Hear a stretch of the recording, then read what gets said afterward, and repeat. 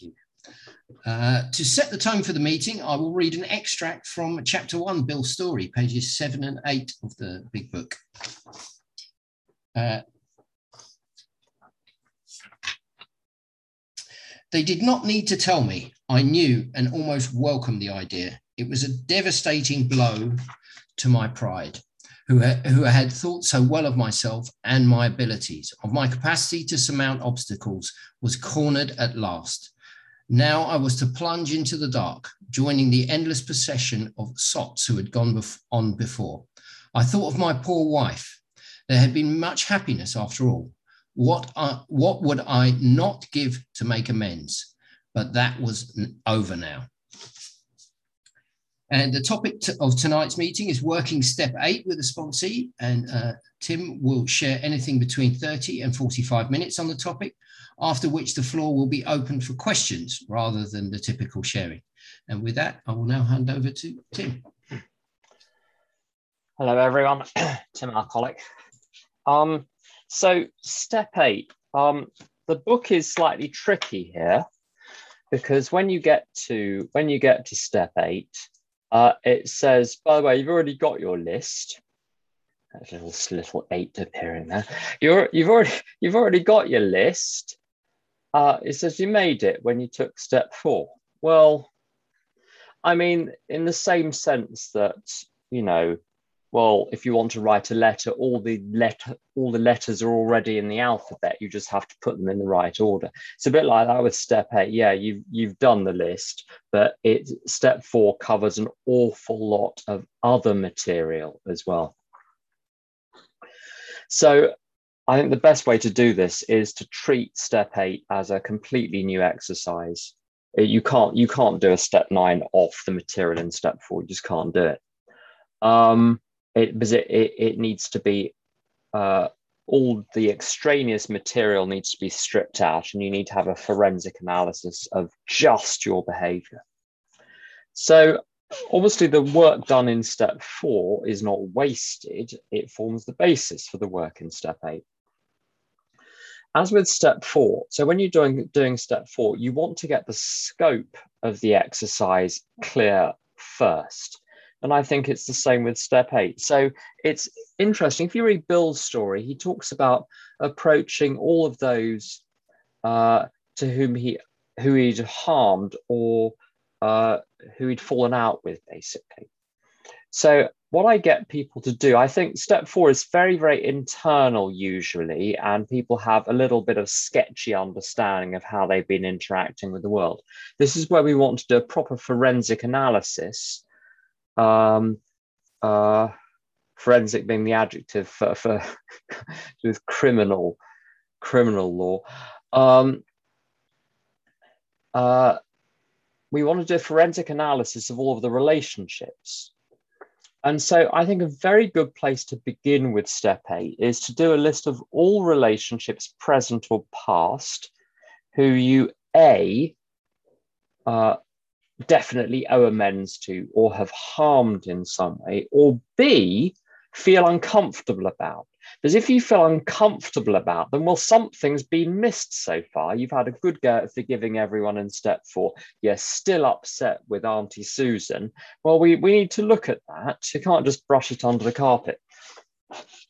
And this is all on the basis of well, first of all, Bill's story. You want to look at 2 types of thing in step 8. You want to look at the people you've harmed. You want to look at the people with whom you have unresolved tension. And Sandy Beach also will say that if you've got trouble with another person, you need to either forgive them or make amends. And sometimes those are 2 very closely related projects, which is why putting them into one project is a very helpful exercise. Also, the step 8 in the 12 and 12, I don't really use the 12 and 12, but there are some ideas in it that I borrow. In the 12 and 12, it will say that about the most useful thing we can do is have a thorough examination of our human relationships, because that is what has caused our failure and indeed our alcoholism. Now, I'm not going to stand in judgment as to how accurate that observation is, but safe to say, I think it's important enough not to be completely disregarded. So step 8 is where we just look at how we're interacting with other people. So as with step 4, you scope it out so you know the worst of it. There's nothing worse than wondering what else is in the woodwork that's going to come out. Get the name out now, then you can walk around the whole thing. And maybe you've got 400 names, maybe you have 200. Sometimes one of the things that people will say, and this is very common. I'm going to start being naughty now. People will come back with a step 8 list with like 8 names on it or 5 names. I had a sponsee that was in his late 60s who I know from his step 4 had punched half a dozen people. And yet that's just punching. Like the only, if we were just looking at people you punched, it would be more than 5. And he had just 5 people. So I just don't believe it. I just don't believe it. We're not looking just at sort of grave crimes, but we're looking at the whole of our conduct. So really anyone should be on there where one hasn't behaved appropriately, where one hasn't acquitted oneself appropriately. Because otherwise, if the name is not on there, you're not going to get to examine it. Now, there's going to be an awful lot of repetition, so don't worry that putting a lot of names causes problems with having to write huge amounts. It isn't, because lots of things repeat. So with sponsees, if you have 49 sponsees, you probably ill-treat them all in exactly the same way. There might be a few quirks here and there, but it's the same with classmates or bosses or colleagues or customers. So even if there are lots of names, it doesn't mean there's necessarily lots of writing, because most people have a limited playbook. So you get your list of names, and then the analysis starts. Now I play this one of 2 ways. I either get people to do the whole of the step 8 first, and then we go on to step 9. And unless someone has got some experience of the program, I won't do that, specifically because when we start to go through the step 8s together, we discover that the step 8 is a dog's dinner. That's a technical term. And so there's no point in people writing reams and reams and reams of stuff wrong, only to have the whole thing sent back. You might as well get them to do a little bit and go through that and actually start to make some amends. Because every time you make an amend, you're clearing some of the wreckage. You're making your own perception and interpretation clearer, which actually helps the rest of the step 8. Trying to get someone to achieve clarity on all of their harms without having made a single amend is usually you're on a hiding to nothing, frankly, because they won't be able to do it. People need to get some experience of amends to get a sense of how accurate their memory is, for one thing. Step 8 needs very careful calibration. Some people need to turn the dial up and look at things more honestly and carefully. Others need to turn the dial down and not accord themselves such weighty significance in the affairs of others. And it's only by making amends that I find out whether I'm exaggerating my harm, or in my case, it was underestimating the harm in almost every case. I got it substantively wrong. So how I harmed people was wrong 9 times out of 10. And mostly I underestimated, sometimes I overestimated. So the experience of making amends is probably the most useful source of guidance for writing a step 8, but you've got to start somewhere. So with most people, unless they're very clear-minded, in which case I get them to do the whole step 8, and then we just bash through. With someone a few weeks ago, we went through his whole step 9 list in about 2 hours and it was just done. It's very rare that that's going to work out. Because, as the big book says, maybe your husband lives in that strange world of alcoholism where everything is distorted or exaggerated. So the whole thing needs to be rewired. It's not going to happen overnight, and you have to do it. It's painstakingness. So what I get people to do most of the time is say, pick a name off the list, or maybe 5 names off the list.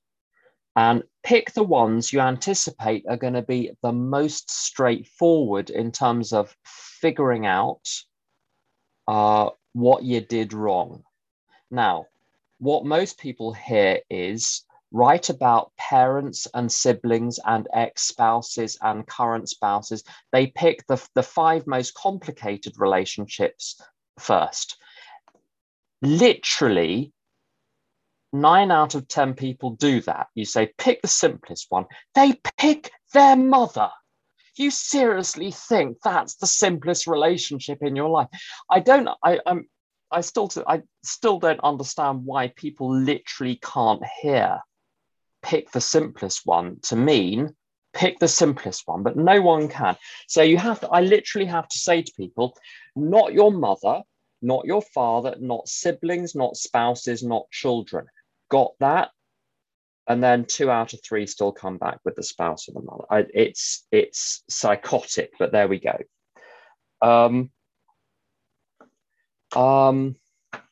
Anyway, so you find some simple ones and you work on those first.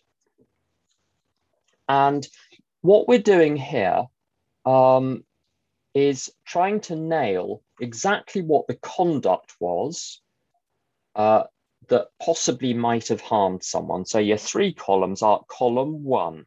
What did I do? What did I fail to do? What did I say? What did I fail to say? So concrete, I, verb, object, or I, verb, complement, or I did, or maybe negated, I didn't do this, I didn't do that.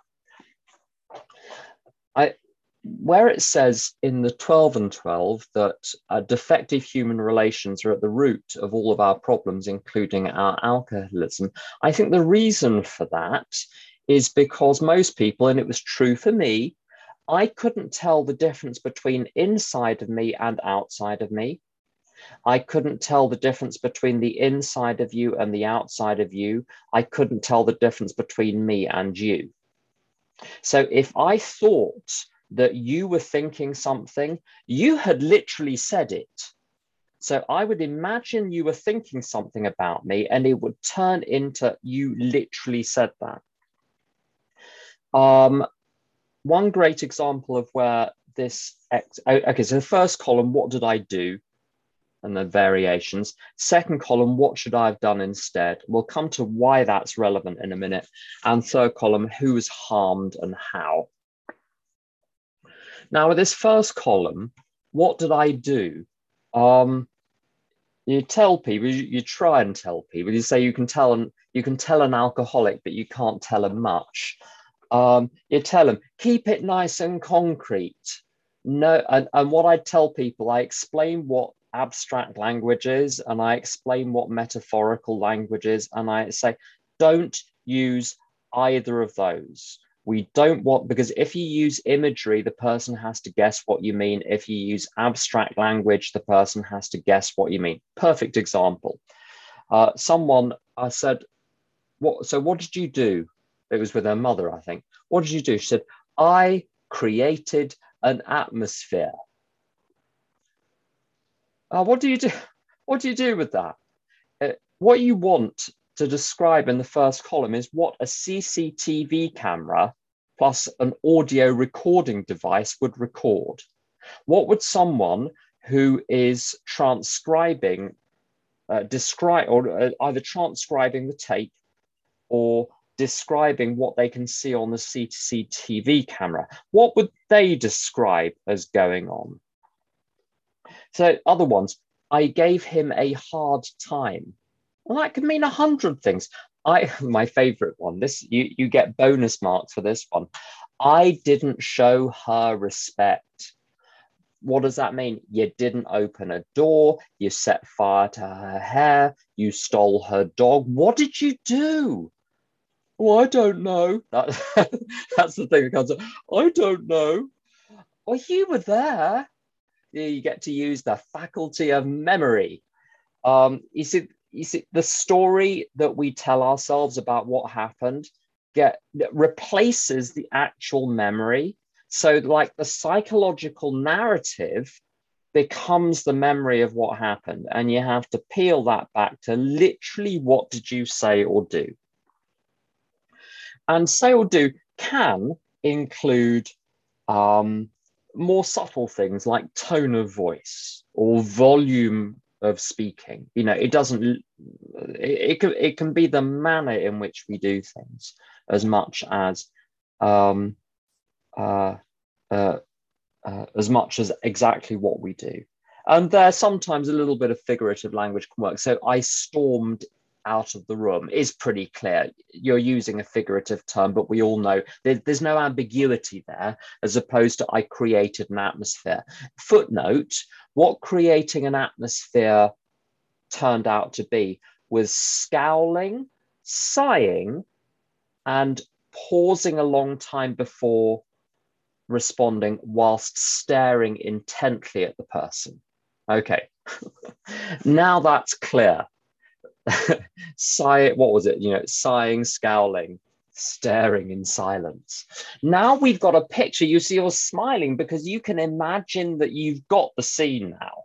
It's clear and it's concrete. Second column, what should I have done instead? Most cases, it's, well, I shouldn't have done it. The right thing to do is almost always self-evident. Where the second column is relevant, sometimes you see people take as their basis for doing a step 8 what I feel guilty about. So it's very common if people have broken up from a partner of some description, or broken off contact with a friend, and they feel guilty about it. And you say, well, first column, what did I do? So you've got to be careful of language, which, as they say, queers the pitch. The use of the language can obscure the truth. So you can actually accidentally include some moral condemnation in the first column. I'll give you an example. Someone might say, I ghosted Albert. Now, ghosting is a very, very specific, is it almost psychological term for sort of disappearing inappropriately out of someone's life. Now, what you literally did would be, I stopped returning phone calls. That's the fact. Now, whether that's ghosting or whether that's, let's say, Albert, whenever you speak to them, they just moan for half an hour and don't let you get a word in edgeways and then criticize you at the end of the call. Not returning phone calls is completely sane. That's what you do once you've spoken to your sponsor and gone to 700 Al-Anon meetings. You decide it's okay to not return the calls, even though you have to go and throw up because it makes you so tense, the idea of not returning the call. So we've got to know, well, what was the right thing to have done? So I broke up with Kevin. Second column, what should I have done instead? Well, I should have broken up with Kevin. Kevin was a gambler in relapse with his gambling, and he was spending money on my credit cards, in which case breaking up with Kevin was a very, very good idea. Now, if what you did was right, i.e. the first column and the second column match, even if the other person was upset or hurt, I'm afraid hard luck. The reason being, in step 9, what you're going to go and say later on is, I'm sorry, I shouldn't have done that. It was wrong of me. And you can only say that if you shouldn't have done that and if it was wrong. So the second column can help tease out, particularly with people who have a touch of codependency and feel guilty simply because someone else is upset.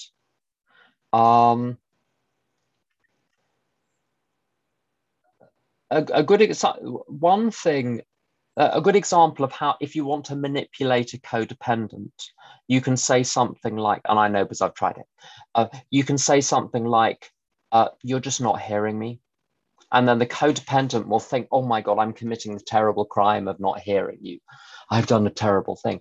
I was talking to my other half about this phenomenon of not hearing the other day. And I said, what do you think people mean when they say that they haven't been heard? He said they usually mean that their unreasonable demands haven't been met promptly. So no, they've heard you, they just haven't obeyed you, or they disagree with you. So that's what I mean about, you've got to be careful about the figurative language here, because it can obscure the facts of what's going on. So this second column can help reveal, particularly to people who feel inappropriate guilt, it can help people realize that what they did was right.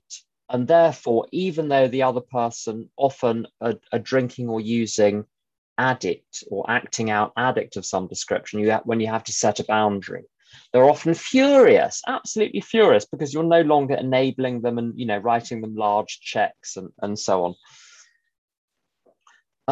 It can help you see that actually you don't owe amends in all of these situations where you feel guilty simply because you haven't given in to someone else's manipulation.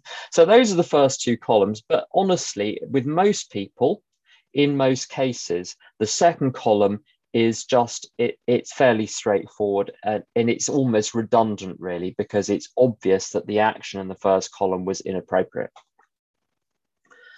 Third column, how did the other person suffer? How was the other person harmed? And I draw this very broadly. And it's very simple, really. And this is why I did right from the beginning of AA, is I was asked to place myself in the other person's shoes and say, well, if I'd been treated like that, how would it have affected me? And it can affect people. The behavior can affect people in all sorts of ways. It can be physical injury. There can be taking someone's time, damaging their property, stealing their property, giving rise to inconvenience. Nuisance is a good general heading for all sorts of behaviors which fall short of actual harm, but are just incredibly annoying. So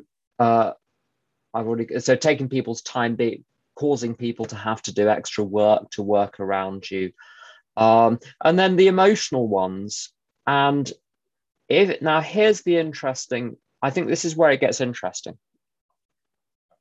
Sometimes the emotional reaction is way out of proportion to what you did. But if what you did was wrong, you're responsible. Now, you're not responsible for the extent of the emotional reaction. In fact, they are responsible for their emotional reaction. And of course, you're not really causing it, you're occasioning it somehow because they've got a pre-existing condition, as it were. But if I'm wrong, then I need to apologize, even if the stink that it created was far greater than the actual crime. And there's a line in a Suzanne Vega song which absolutely captures this: a careless match in a very dry field. So lots of harms turn out to be careless matches in very dry fields, that one didn't necessarily intend great harm.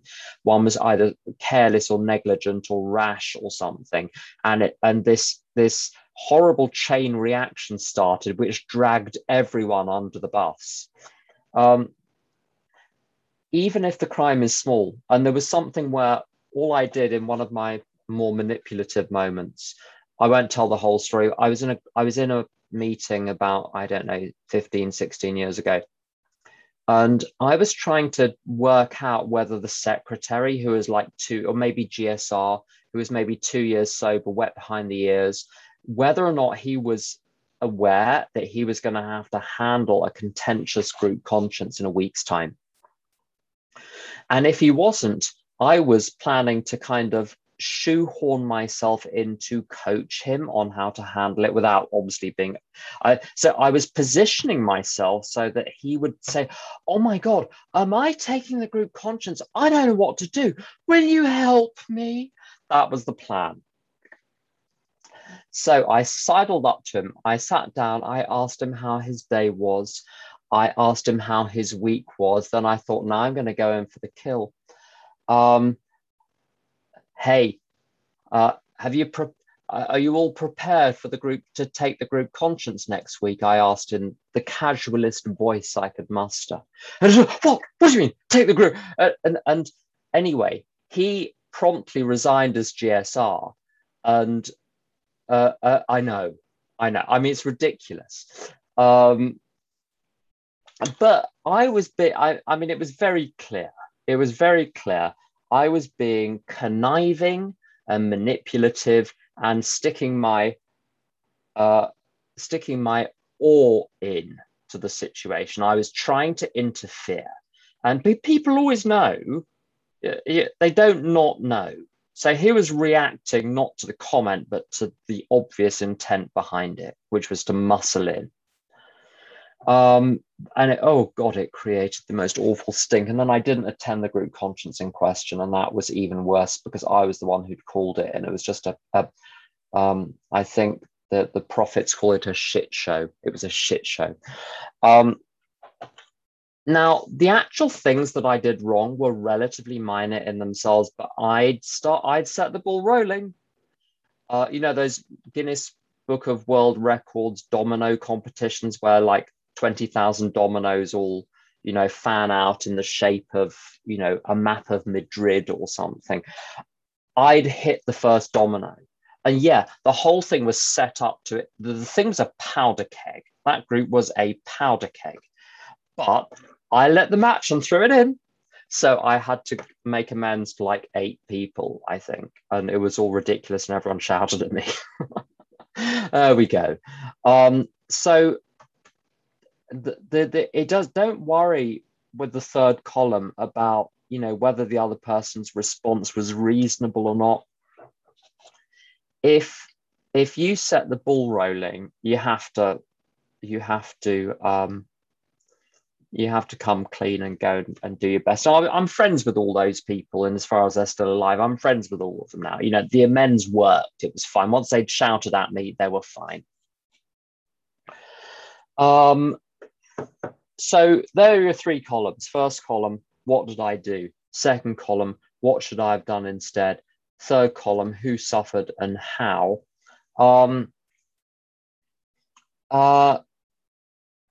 Now, sometimes I've seen this situation with a few people recently.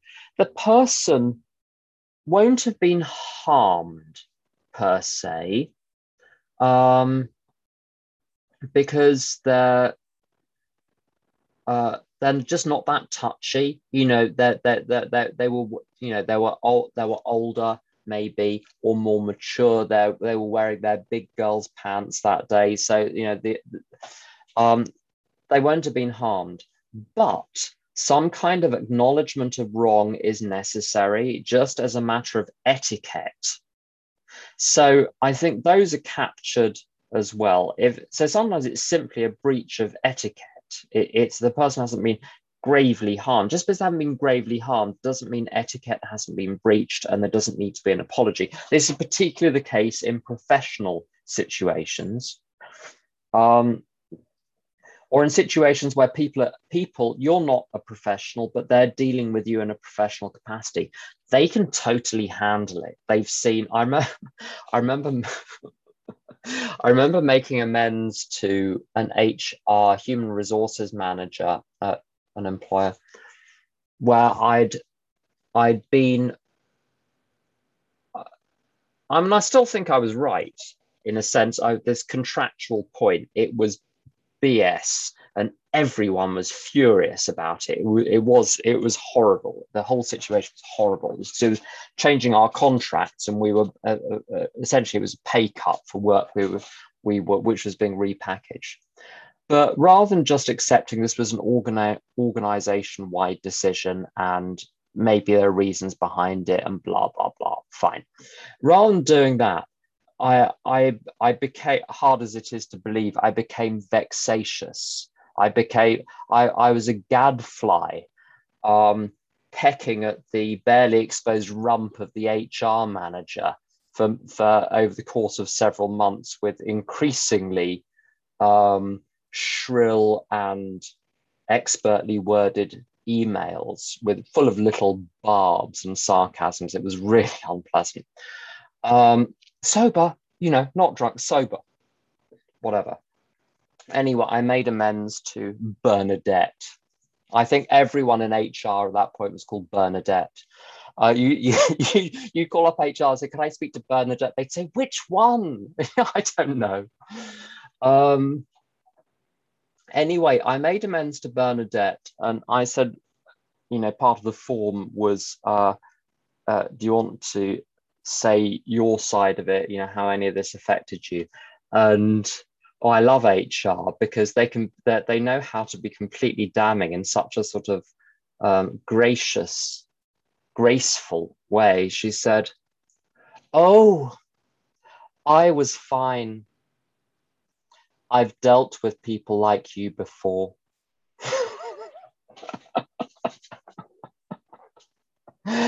So I didn't harm her, but it was necessary. I made a nuisance of myself, and I breached etiquette. It was part of her job to deal with stuff like that, but I breached the etiquette in terms of the way I did it. It was vexatious. So don't be too pernickety about the third column. Sometimes genuinely no one is affected, and it's laughable. It's just, as Tom says, you haven't harmed anyone. It's just embarrassing. But if there's a whiff of someone being harmed, then you go ahead with the amend. If it turns out they weren't, they'll tell you. And it's one of my favorite stories. I'll finish on this. I went to a restaurant with some friends, and Jonathan was supposed to come along. It was one of my favorite Jonathan lines. Jonathan was at work, and so he came to the restaurant about half an hour later than the rest of us, and we'd ordered by then. And a couple of the people were panicked that, they'd ordered and then he was arriving after they ordered this. "Oh, we're so sorry we ordered without you. It's really rude of us." And he said, "The only insulting thing is the notion that I might be offended that you'd ordered without me because I was still at work. That's the only thing." So very often, if there was no offense, they'll tell you. And then, the amend is mildly embarrassing, but it's over in 90 seconds anyway. So you in a normal amends procedure, you're not losing anything except possibly face by trying it out. So if there's a whiff that the amend is necessary, go and make it. And we'll come on another occasion to covert amends, or there is such a thing as making an amend covertly, directly but covertly. But anyway, as far as step 8 is concerned, if there is a whiff of someone being harmed, you go and make amends. So that's all I've got on step 8. So, Alistair, do you want to skip over into questions if there are any?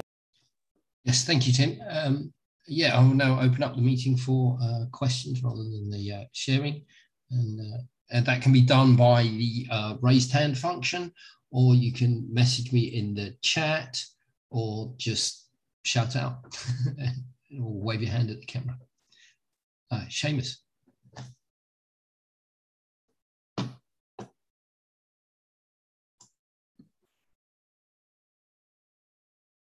That's cool. I didn't stick my hand up, but I have to say something now. Sorry, I'm just pressing 2 buttons here. Okay. Got it now. Yes, I did have a question, actually. I wasn't going to ask it quite yet. I was going to wait until things had run dry. But so it seems to be implicit in what you said, Tim, that or rather, the situations you described seem to have a human agency at both ends of them. There is a person, and it reminds me of what it says in the 12 and 12 again, sometimes useful to refer to. I think Bill described harms as being the results of instincts in collision. So there's a sort of bruising going on there. What's going through my mind is a category of thing called financial amends, which I've heard a lot about in meetings, and never felt terribly enthusiastic about. I mean, I know of people who have itemized every bottle of sherry that they've stolen from Marks and Spencer's, and then gone to Marks and Spencer's and said, I want to see the manager. I need to pay for the sherry. And it causes all manner of difficulties with the accounts department. They don't know where to credit it and all the rest of it. But I suppose the underlying point is that there's a human being at one end of that, but at the other end of the transaction, you've got a corporation which arguably is not an entity that can have instincts that can be collided with. And I suppose there's a wider question there about how important it is to make amends to inanimate or possibly even malicious organizations. If you've stolen from the mafia, for example, under that scenario, do you then attempt to put that thing right, and what is right? So that's a bit of a bag of questions, but maybe if I just hone that down a bit, what do you think about this category of financial amends? Is it real? Is it significant, or is it actually a distraction, a way of distracting ourselves from the real thing, which is where harm has been done to living, breathing human beings? Okay, that's great. There are actually lots of questions in there. When I follow the three columns, it actually takes care of that.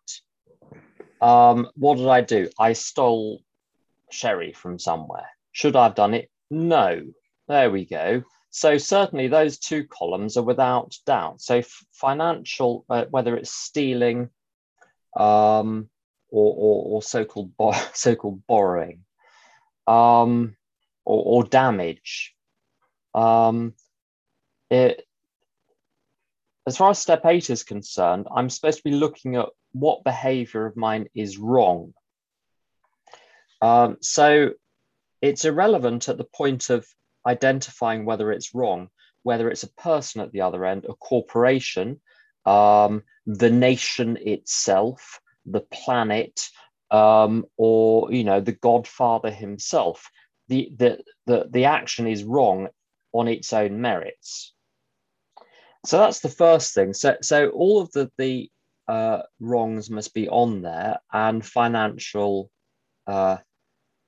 wrongs, whether it's stealing or fraud or any of those. I certainly did it in step 8. Otherwise, I wouldn't have. I don't think I would have completed step 8 if I hadn't written those down. Now, those wrongs have to be set right, I think, one way or another, because any place which reminds me of a wrong that I haven't righted, it's as though there's a sort of pall that hangs over it. And I remember there was a particular employer where I'd left. I had an end date, but I walked out about 7 or 8 working days before the actual leave date over being what I thought was diddled out of a bonus. I'd been induced to stay for several months after I'd given my notice on the basis that if I stayed, I'd get a particular bonus. Then the bonus day came and then there was no bonus, and they found a technicality for not paying me, and I was livid. And my paycheck had cleared for that month. I'd effectively tied up all the loose ends. I'd done all the handovers. So the only harm by leaving was denying the employer work in respect of the money that I'd cashed. Now, I think they knew they'd been naughty at the time, because when I stormed out in high dudgeon, if I put the key fob inside an envelope, the key fob to get into the building, I put it inside an envelope. This was on the day that everyone got the bonus letter except me. I went into the finance director's office. He was having a meeting with some clients, so embarrassing situation. And on the envelope, I wrote quid pro quo, ? No quid, no quo. Now, they didn't come after me for those 7 or 8 days that I didn't work, but which they paid me for. And I think they recognized that the whole affair was sort of murky, frankly. On both, well, their behavior was murky, and then my response was murky. But when I did make amends for that, irrespective of their poor behavior towards me, none of my business. It was my behavior towards them which mattered. I realized that I had been avoiding that part of London in case I ran into anyone from there. And as soon as I made the amend, this cloud lifted from over Leadenhall Street and Leadenhall Market. I no longer needed to avoid Leadenhall Street and the adjacent roads. So something must be done. If I've done things wrong, something must be done with all of them. Now you've got 3 situations, I think, with apart from straightforward financial amends, people you've stolen or borrowed from and not paid back, where it's a human being and there's clearly a relation, an ordinary human relation which needs to be dealt with. You've got 4 further categories. Was it 3 or 4? Anyway, you've got corporations. How do you deal with corporations?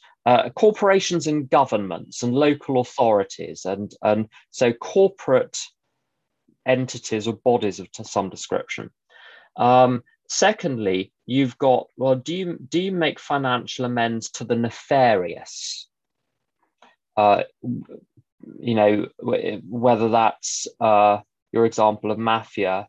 I've not come across that, but I have come across plenty of people owed money to, more sort of low grade East London organised crime, or drug dealers, things like that. Or indeed, I've met plenty of people that refuse to make amends to corporations or governments or local authorities on the grounds that they're all evil and bent anyway. So we don't owe them anything. These people are quite happy to walk along a street paid for by taxpayers, but nonetheless, they don't hover above it for fear of touching the evil tarmac. But that's an argument that people use sometimes. And I deal with and then you've got the question of where there's the sort of victimless crimes, where it's very difficult to identify who the amend is owed to. So now this does come into the 3rd column, really, who suffered and how. And I think it's quite right with going to the local Sainsbury's, trying to sort of pay for the bottle of sherry from 1974 is just going to cause problems. But something needs to be done. Now, the 3rd column actually solves this with the corporations. So the 2 big examples that you get an awful lot of are, number 1, shoplifting, and all of those related things. Number 2, benefit fraud. Social security, so if you're not in the UK, social security fraud or bending the rules there. Now, although the entity with which you've been interacting is faceless, as it were, and yes, there are people who are fronting it, but they're just representatives of the organization. They're not the organization itself. So the local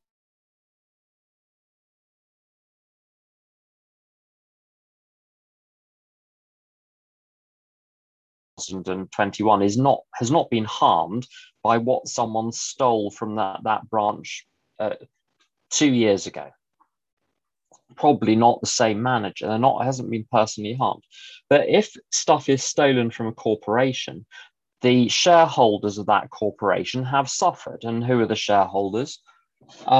With lots of these corporations, it's people who've got their savings or their pensions or their insurance policies invested in large corporations. So it's people like my mother, whose income depends on, whose very modest income depends on the returns from investments, which in turn are made in Sainsbury's and Tesco's and all of these other big corporations. So there is someone who suffers at the end of it, but it's massively diluted. So who suffered and how? It's the shareholders of the corporation who suffered. How do you make amends to the shareholders of the corporation? We'll tune in next week for that. But the short version is a very good way round this to actually get the money at least in the right ballpark. It's very difficult. You can't really give large corporations money, but what you can do is you can help support the local community causes that they all now support through their corporate social responsibility, so that you're, as it were, relieving the corporation's burden. Whether or not that, an aggregate has an effect on the shareholders, I don't know, but that's the closest I think that's the closest you can get. So there are ways of getting pretty close, and it's a similar question with where who suffered and how with benefit fraud. Well, it's not the local benefit office. The people that work there have not suffered. The person who suffered is the taxpayer.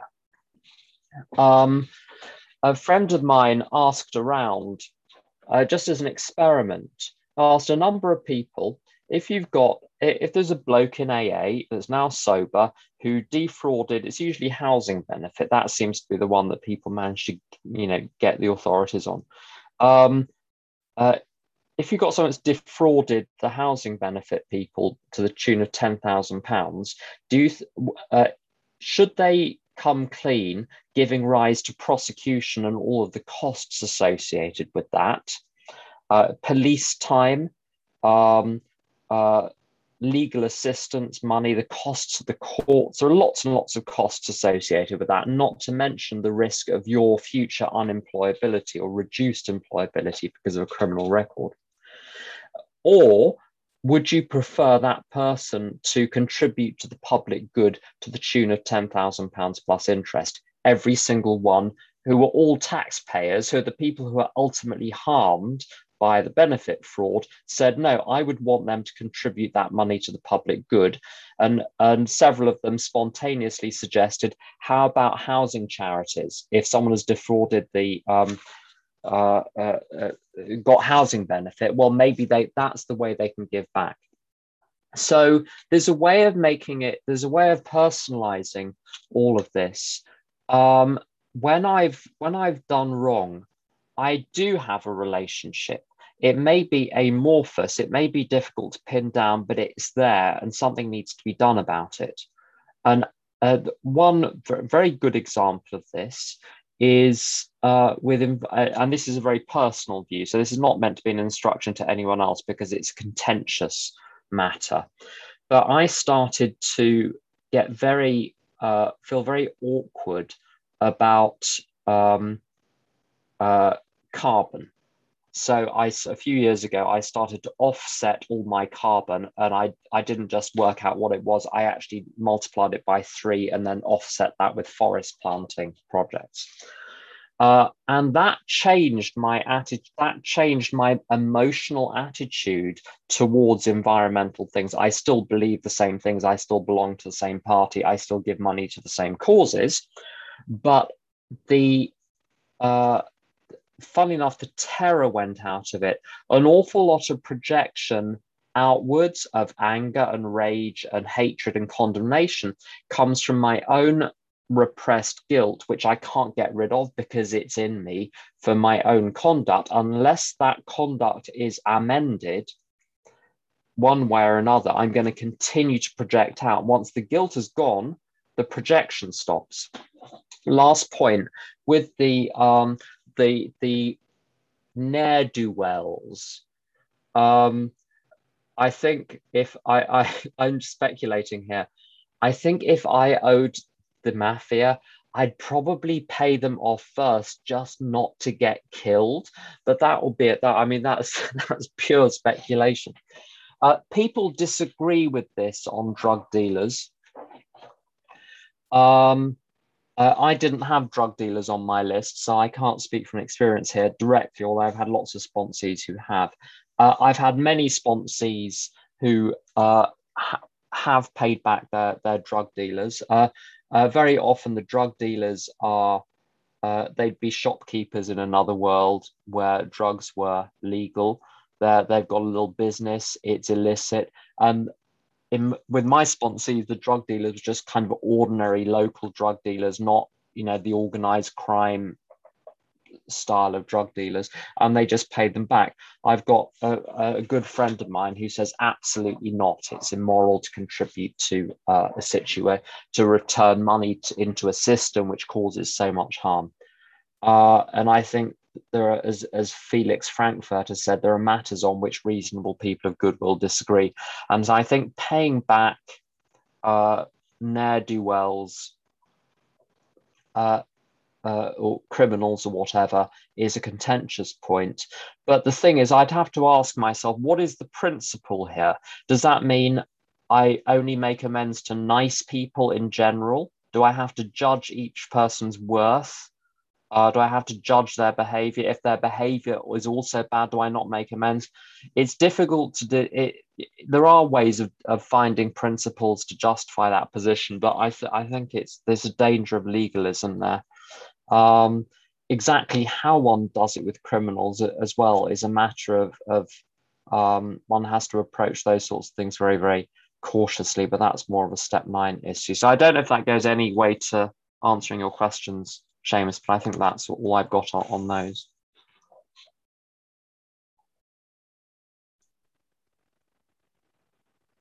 Thanks, Tim. Karen, you had your hand raised and then you lowered. Was that? Yes, thank you, Alistair, and thank you for hosting this, and thank you everybody that's here. And Tim, thank you for taking this hour out of your day to be with us.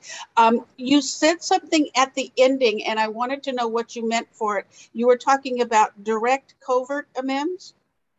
Yes. Can you give an example of what you mean by that? There's a phrase, discretion is the better part of valor, which is, it's from one of the Shakespeare plays, I'm pretty sure. And it's one of those phrases where it's very difficult to discern the meaning from the words. But I think the sense is discretion is more important than valor. It's much more important to be discreet than it is to be brave. There may be a cultural difference between the British and the Americans here, in that the cultural stereotype, right or wrong, and America is a big place and it's actually 11 nations, not one, depending on which historian you read, 9 or 11, depending on the historian and where the historian's earlier books or the later books, that they disagree on the number of nations within America, and each has its own culture. So Maine is different than New Mexico, for instance. Inland Maine is different than coastal Maine. There we go.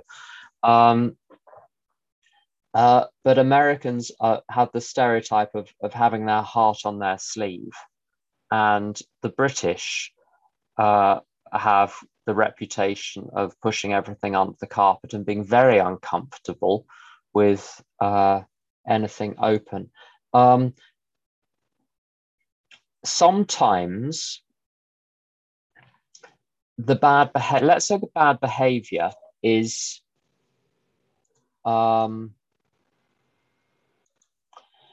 ill temper and crossness and so on. The harm done, you see, this is a direct amend. What we're doing is, if possible, to amend the harm that's been done, to rectify the harm that has been done, like sewing up a fabric that's been ripped. If you've been cross with someone or ill-tempered or something, and the risk is that they think you're upset with them or angry with them in a sort of general way. Or if you've had harsh words with a friend, or even just slightly tense words with a friend, sure, you could have some candid conversation about what happened last Thursday. But often opening up that can of worms actually leaves it, it can create a bit of a stink. It can ruin that day as well. And then there are more misunderstandings, and then you're back at square one.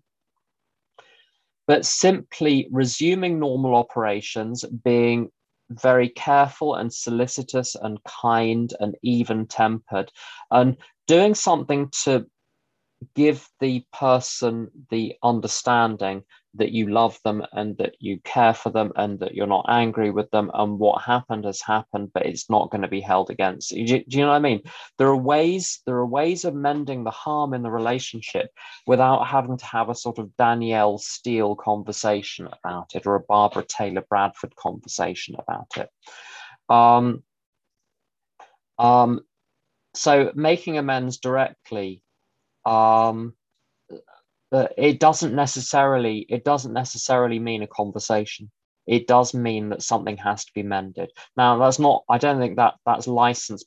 People will, the dangerous thing of talking about this is people will seize on that, say, well, I shall make living amends, and then they don't do anything. And by that, they mean doing literally nothing more than they would ordinarily do, but double counting ordinary everyday human behavior as making amends, and then ticking step 9 off the list as though something has been done when it hasn't. So that won't do either. Very often a conversation is necessary. But also with a good example of where a covert amend is necessary. One of the principles in step 9, except when to do so would injure them or others. One of the ways in which you can injure someone by making amends is by trying to make amends for something which they either didn't know about or sensed dimly, but had no proof of, had no verbal confirmation of. And in those cases, if you were to reveal your inner landscape, especially if the person has no emotional resources or resilience or maturity, emotional maturity or emotional intelligence or wisdom or any of those things, they simply wouldn't be able to process your revealed inner landscape, and it would sit there. I'm sure some of you have got relatives who remember what was said in 1974 and shall never ever forget it. So one must be very careful about saying things in amends which are new. One should, I think, only have an overt conversation about what was overt, and not to. So there, you're going to be making amends directly by showing kindness and going massively above and beyond what you would normally do in order to mend the harm, but without saying a word about what you're doing or why you're doing it.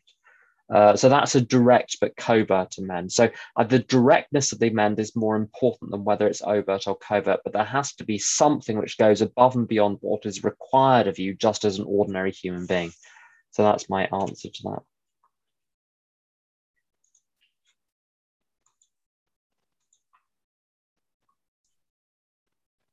Thanks, Tim. Does anyone else have any questions for Tim?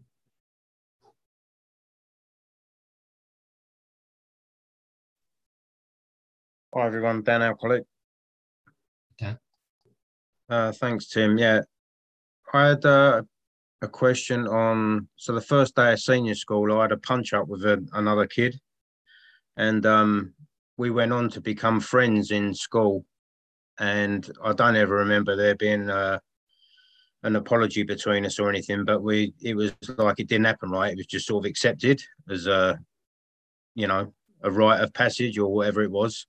But there was no animosity, and we were friends until we left school. So with something like that, obviously there was a situation there, and if that would have went the other way and I would have been, sworn enemy, then that would be a different story. But if you turn into friends, do you think that requires an amend, or that's Yeah, it's a really, really good, it's a brilliant example, but that's a perfect example of the situation where column one, what did you do? I punched him in the face. Column two, what should I have done? Said, not punched him in the face. Third column, who suffered and how? No one, because there's a thing that doctors used to write in medical records in Norfolk, which is famed for having people with a slightly unusual genetic profile, rightly or wrongly thought. I mean, I don't know. I'm not from Norfolk. Doctors would literally write NFN, normal for Norwich, or normal for Norfolk. And so things which anywhere else would require explanation, we're just not even going to go there. So there are lots of things where what is right or wrong, whether someone was harmed or not, will depend on the social setting. So there are business practices which in one field would be disciplinary offences or grounds for legal claims, but which in other sketchier areas of business, for instance, nightclub promotion, where certain practices fly where they wouldn't somewhere else. So I think that's why the third column, who suffered and how, is so important. And there are two ways of coming at the third column, either speculating as to what happened, if I had been in that position, how would I have felt? Or simply looking at the evidence. Is there any actual real world evidence that anyone was worse off on any level as a result of this? Is there anything to indicate that anyone was harmed? And what you're telling me with that situation is there was no indication that anything was harmed. Similarly, if maybe there was, but it's blown over and it's been forgiven and forgotten and just chalked up. My old sponsor, Brian, would say, all is fair in love and war.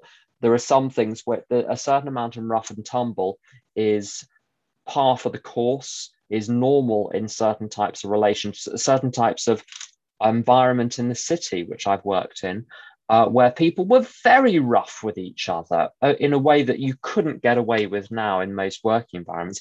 But it was normal for how those city firms operated 25, 28 years ago. So you just sort of sucked it up and you toughened up, and that was just part of the deal. So a lot of it is contextual. What's the social context? Where's it? What's the domain of life? What's the social context? Who were the people involved? Were they actually affected? So the third column actually can bring up some really interesting information.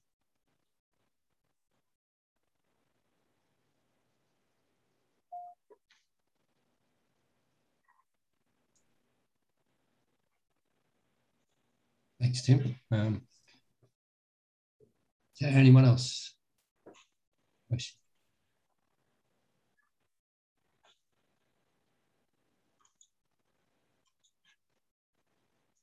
Okay, doesn't seem to be the case.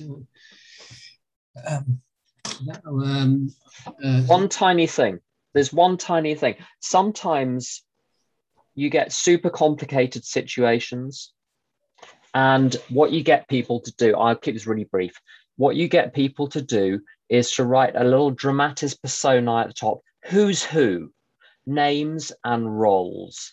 And then the events that occurred in the order that they occurred with no analysis. Just, this is what happened. Then this happened. Then this happened. Then this happened. With your contribution highlighted. And with each contribution, was that right or wrong? Was that right or wrong? Was that right or wrong? And then you find out aha. So it was you were fine up until you tore up the plane ticket. That was the thing that you did wrong. But sometimes you need to get it out. You need to get the whole array of characters first, and then the events in chronological order, and then you can make head or tail of it. So that's a helpful way to help people untangle tricky situations.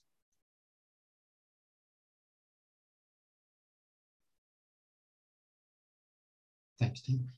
Yeah, is there anyone else with a question? Okay. If not, I'd like to hand back to Tim to close with the Serenity Prayer. Please feel free to unmute if you care to. Thank you. Would you please join me in the Serenity Prayer? God, grant me the serenity to accept the things I cannot change, the courage to change things I can, and the wisdom to know the difference. Thanks, Tim. Thanks, Alistair. Thank you. See you soon, everyone. Thanks. Thanks.